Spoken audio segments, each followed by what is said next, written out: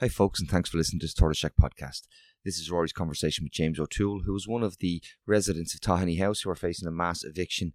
Please raise your voice, please let people know that we are not happy for this to continue and that the state must step in and take action. Housing is a human right. We also have to ask you for your support. If you're listening to this podcast, if you've listened to many of our podcasts, you know that we rely on you. We've no ads, no sponsors. It is listener-led and listener-funded. If you have a few quid, click the link that's in the podcast you're listening to right now. It says patreon.com/tortoiseshack. Join us for the price of a fancy cup of coffee or a cheap pint nowadays. And you get lots and lots of additional content and podcasts as quickly as I can produce them and turn them around. Thanks for listening. Thanks for the support. Thanks for liking and sharing. But please do click that link and see if there's a level that you're happy to help us keep these mics on. I won't delay any further. Enjoy the podcast.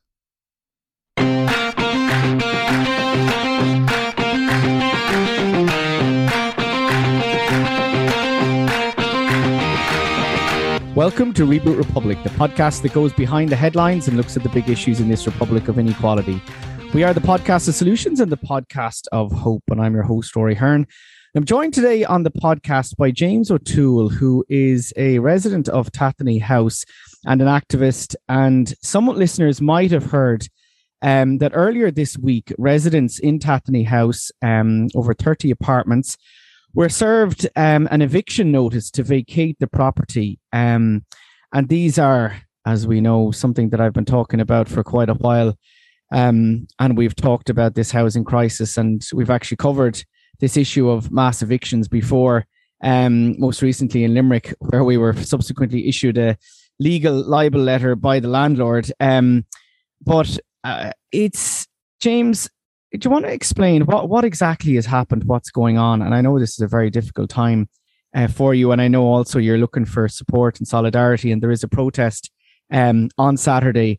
And you can maybe give the details of that, but maybe just set out firstly, what's happened? Yeah, so I got caught in the thunderstorm last Wednesday and was on my way home from work and got in the door and I saw my landlord was in my corridor and he was knocking on doors and he had papers in his hand. So I was like, that's curious, And then when I got up to him, he went, "Oh, I'm sorry, James, I've got some bad news." I was like, "Oh, what's this about?" He hands me the piece of paper. I went into my flat, opened it up, and it's an eviction notice. Yeah. Now, I've been there 13 years, so I'm entitled to 224 days.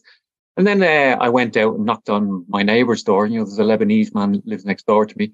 And I was just chatting to some of the other neighbours, and I was just asking, has everybody got an eviction notice? And apparently, yeah, he'd given an eviction notice to everybody.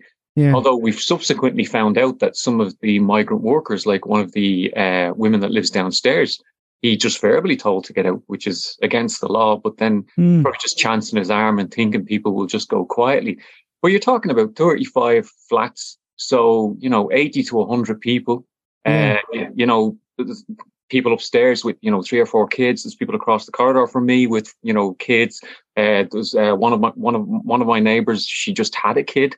And now everybody is terrified because we're all looking at social media. We're seeing the posts where you see, a queue of 500 people outside at a viewing in Donnybrook, and you're looking at Daft and you're looking at the prices and you're thinking, there's no way that, you can feel in any way secure being thrown into that rental madness. And then the idea of having to go to emergency accommodation when we all know that there's, very little spaces and people are being told to go to Garda stations. So, it's an awful situation to throw 35 households into.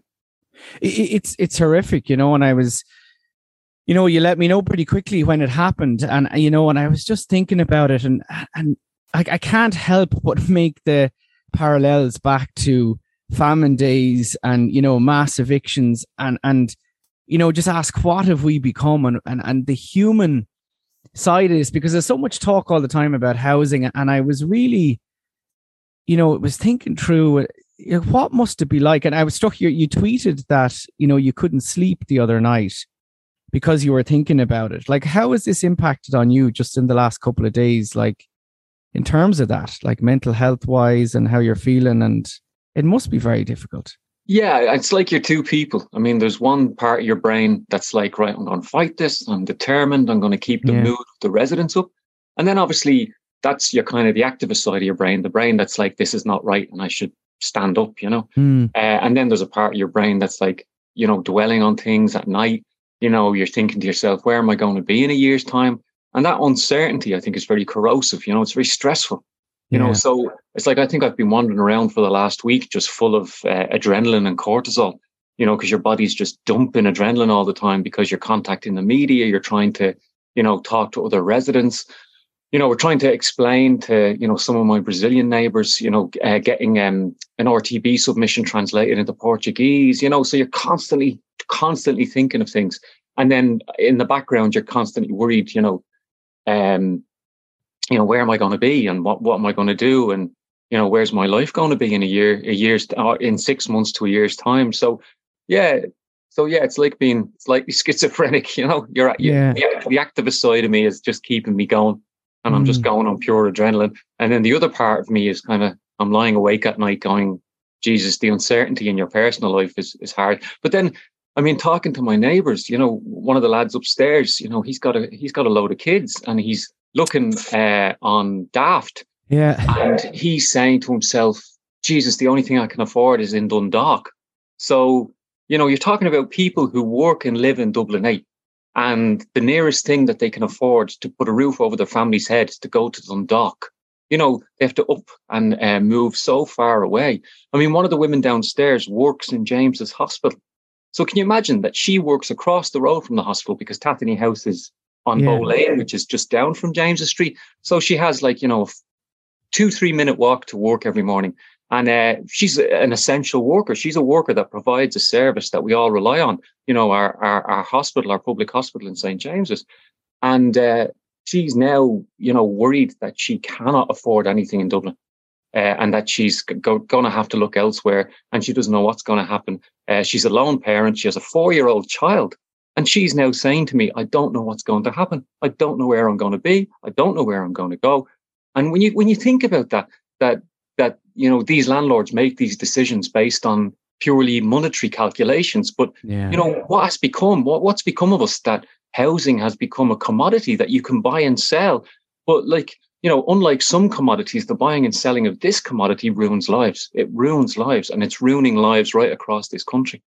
Yeah, no, you're absolutely right. And it is something, that I've looked at before and described and, researched, was that impact on children, of housing insecurity, and thinking for each of those children, as adults, we can try, of course, it's difficult as well to make more, new connections around but neighbors are so important and community is so important. And for these children, it's their schools, it's all they know, it's their life, and being rooted out of their, uprooted is a trauma. It's a trauma that those children are going to experience. And as you say, simply because a landlord is deciding, I want to, cash in my investment, make my money.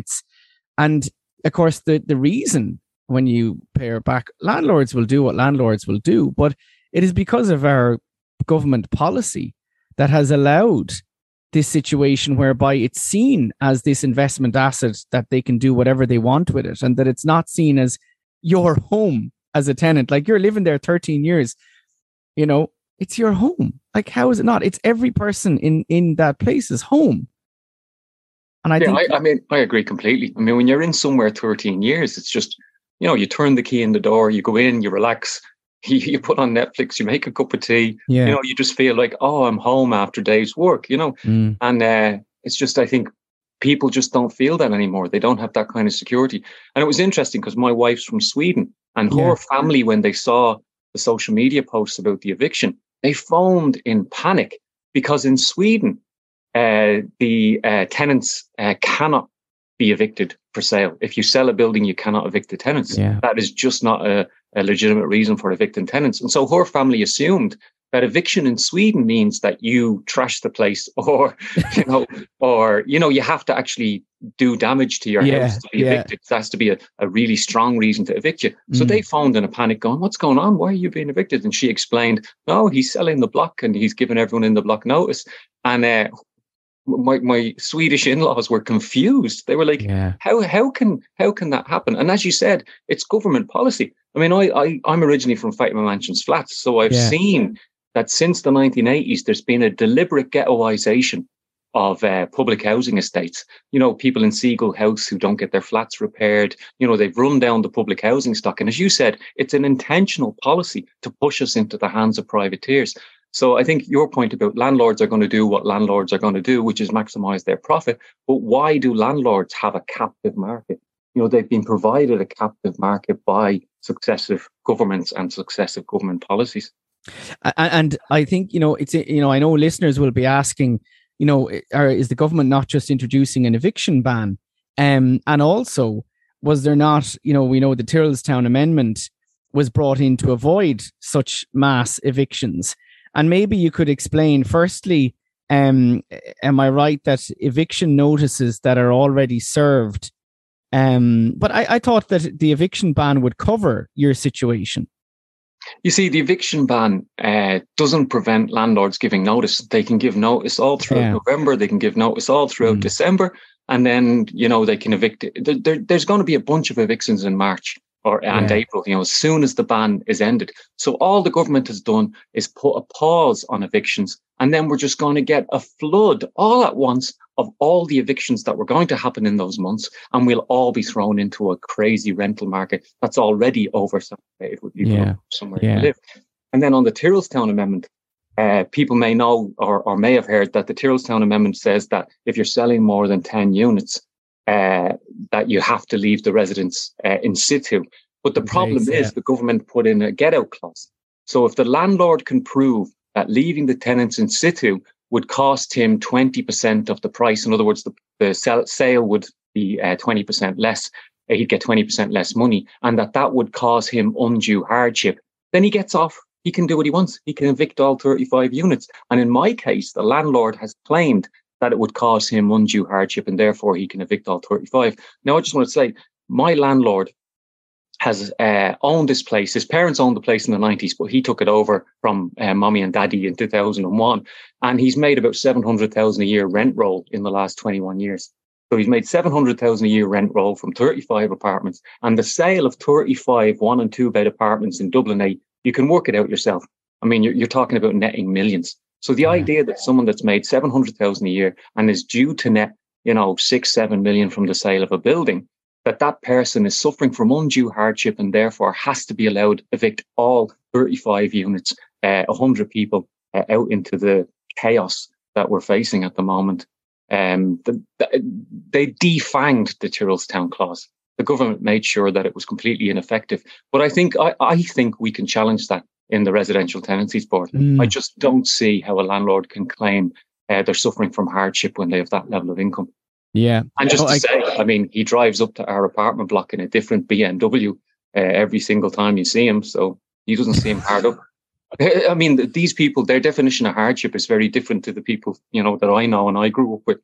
Yeah, it is a different world completely. I remember the Tyrrellstown Amendment being brought in because that was when Goldman Sachs were buying up and a number of other vulture funds. I think it was a subsidiary of Goldman Sachs was buying up a series of properties in Tyrrellstown, and there was actually protests by the residents over it.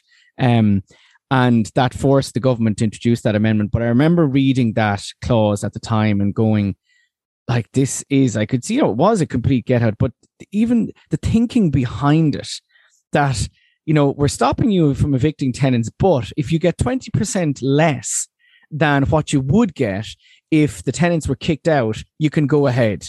Like, it is just, like, you couldn't make it up. Like, the British colonial administration wouldn't be as cruel in terms of supporting landlords as, you know, it's mind-boggling. And this isn't supporting small mom and pop landlords. You know, that is supporting, you know, multiple property owners, as you say, who are taking in, you know, it's pure greed. It's facilitating greed and facilitating a level of you know, trauma, of implementing trauma on people. And I think it's utterly wrong. And you know, I think that, and I can see the reaction, you know, people are really horrified. And I think it's important that, you know, as you highlight, hopefully, assuming that you will be left in place till March, But what is going to happen in March will be, as you say, you'll be out in terms of the situation will be no different. And therefore, I think, your proposal is right, that the council should step in and buy this up and turn it into, public housing, social housing, cost rental, for people on a range of incomes. And even if someone is in a position to buy one through the affordable housing scheme, all the better as well. Yeah, see, that's the thing. Like, we're calling on Dublin City Council to step in and prevent this mass eviction. And as you said, and all the trauma that comes along with that. And then adding 100 people to the queues for overpriced flats in the spring. It's not just about us. It's also about, everybody else that's in that queue. Adding 100 people to those queues is just madness. But Dublin City Council are saying, they gave us an initial response. And so they said there wasn't enough people in the building on HAP. And I suppose the reply to that is the landlord told some of the residents they could find somewhere else to live if they wanted HAP. So in other words, he threatened, for example, one of the women downstairs was threatened that she could find somewhere else to live if she tried to get HAP. So you've got these landlords that know that they have they can threaten the roof over someone's head. And when people ask for their rights, they ask, I'm entitled to HAP, I'm entitled to assistance. And then the landlord threatens them. But the point I think that you made is that the council can actually provide accommodation under the cost rental scheme. People that are above the social housing threshold can pay cost rental rent. And actually, I've been talking to people like Breed Smith and Owen O'Brien and different TDs, and they made the point to me that there's a block in St. Michael's Estate that is cost rental. So the Dublin City Council, there's a government directive, the Tenant in Situ directive, that says that they should release funds to prevent people like us from being evicted. And that directive can be used for a mix of people. So I'm on the housing list because I'm a community worker and I'm on low enough pay that I qualify for the housing list. So people like myself could become local authority tenants.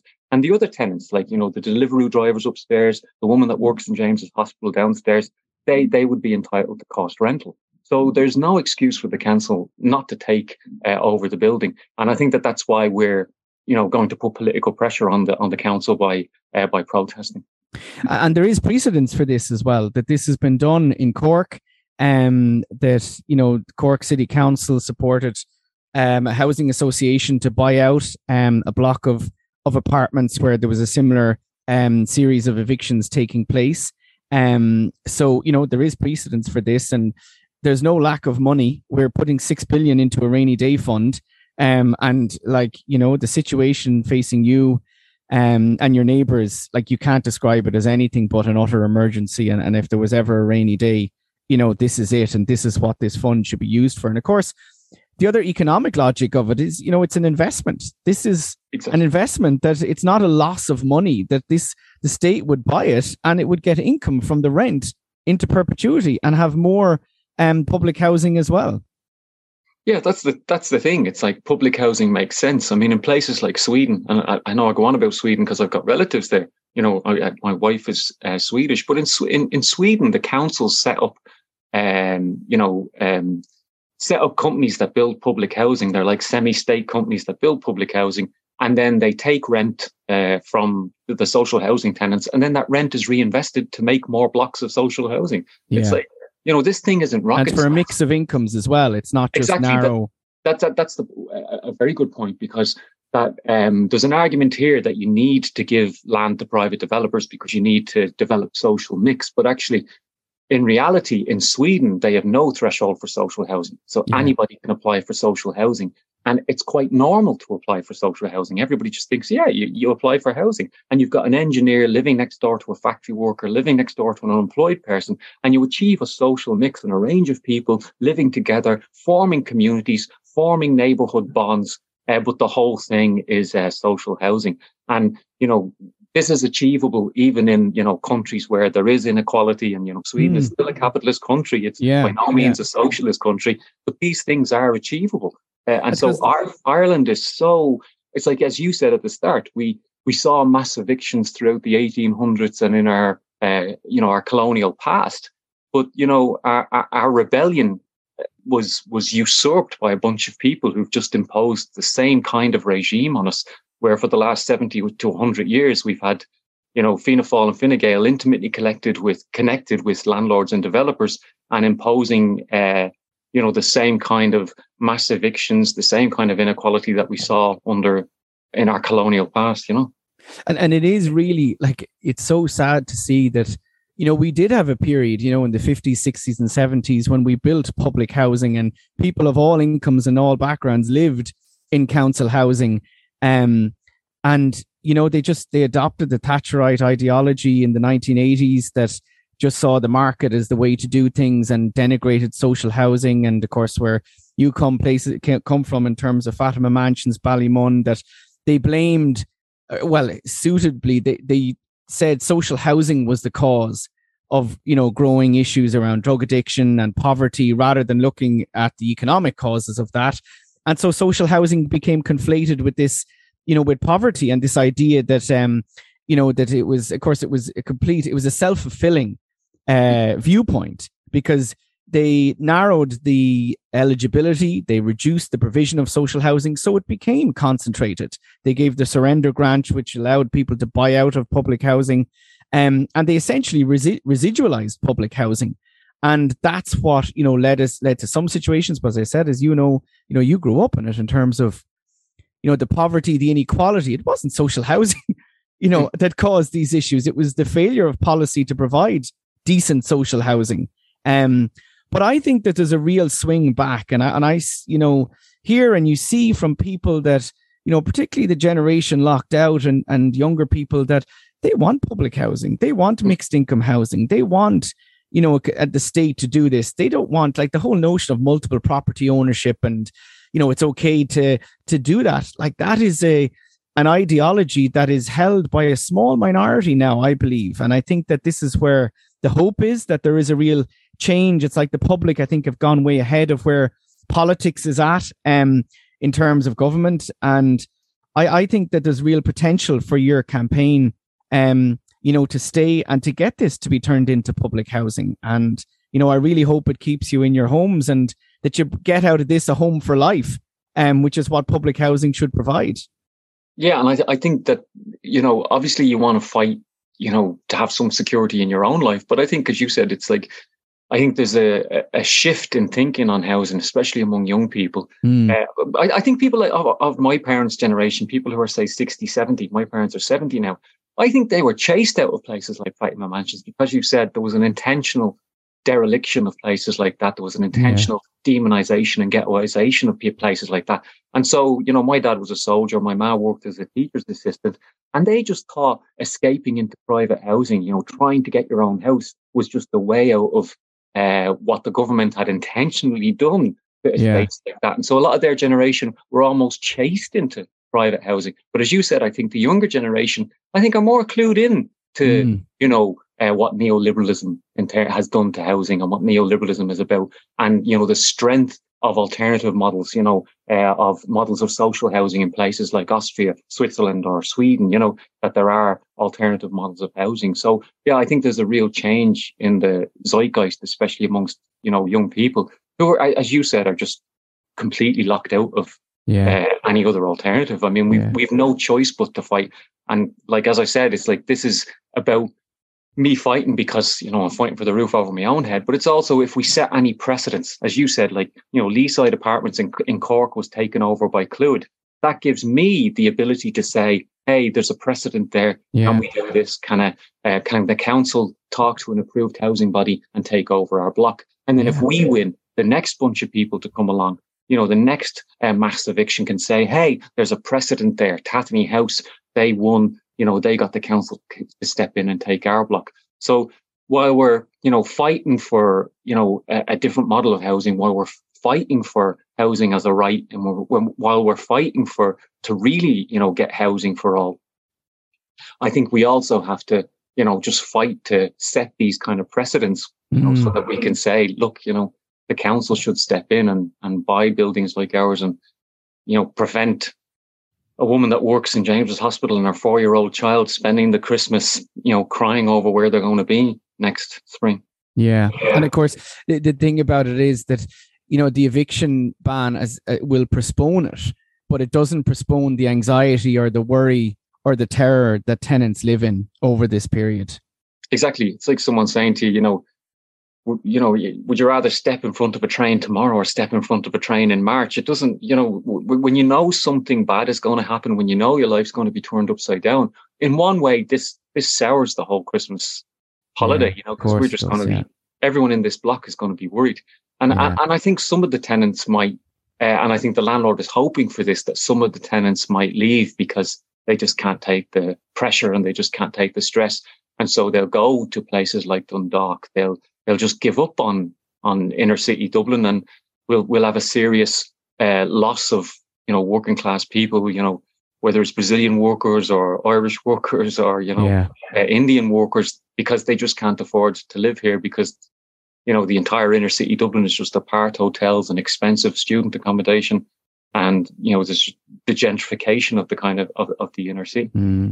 Well, I think, James, that we've seen when we think back to Apollo House, the occupation there, and we look at the Mountjoy Square occupations, and we look at, even I'm thinking the protests over Cobblestone, the protests over Tyrrellstown. I think there will be a real public response to this. I do. I think that there's a real sense of the wrong of this. And I think that, as a community there, which is what you are, a community that, you have real potential to get public support from across society, like there is. And I think that if you manage to do that, which I believe you can, I think you will force government and the council to go, they have to step in here. It will be hard, as you know only too well, but I do feel there's real potential there, and it's because the crisis is so bad. It's literally, where do you go to? There is nowhere to go to. And I think in a way, the politicians, the government have to do things that they would never consider doing.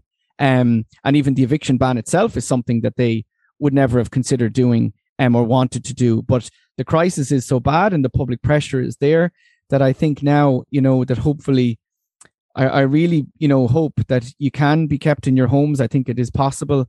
So listen, thank you so much for talking to me today on Reboot, and best of luck with the campaign. And is there anything we can do? If there is anything we can do, let us know, and we will support you. And hopefully, in the next few months, it can be sorted. Thanks a million. And the protest, James, just in terms of if people want to support you, that's on Saturday at what time? Saturday, 3 p.m. At the Dublin City Council offices on Wood Quay. Okay. And you don't have a petition or anything set up online yet, or? Oh, we're 6 days in, so we're still getting ourselves organised. I'm putting the pressure on. Yeah.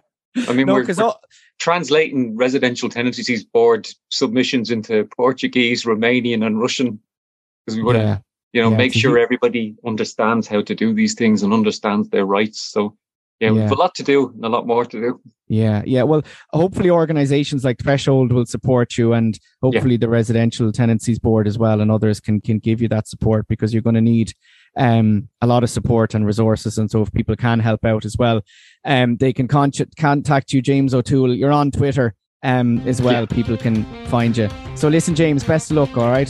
Thanks a million.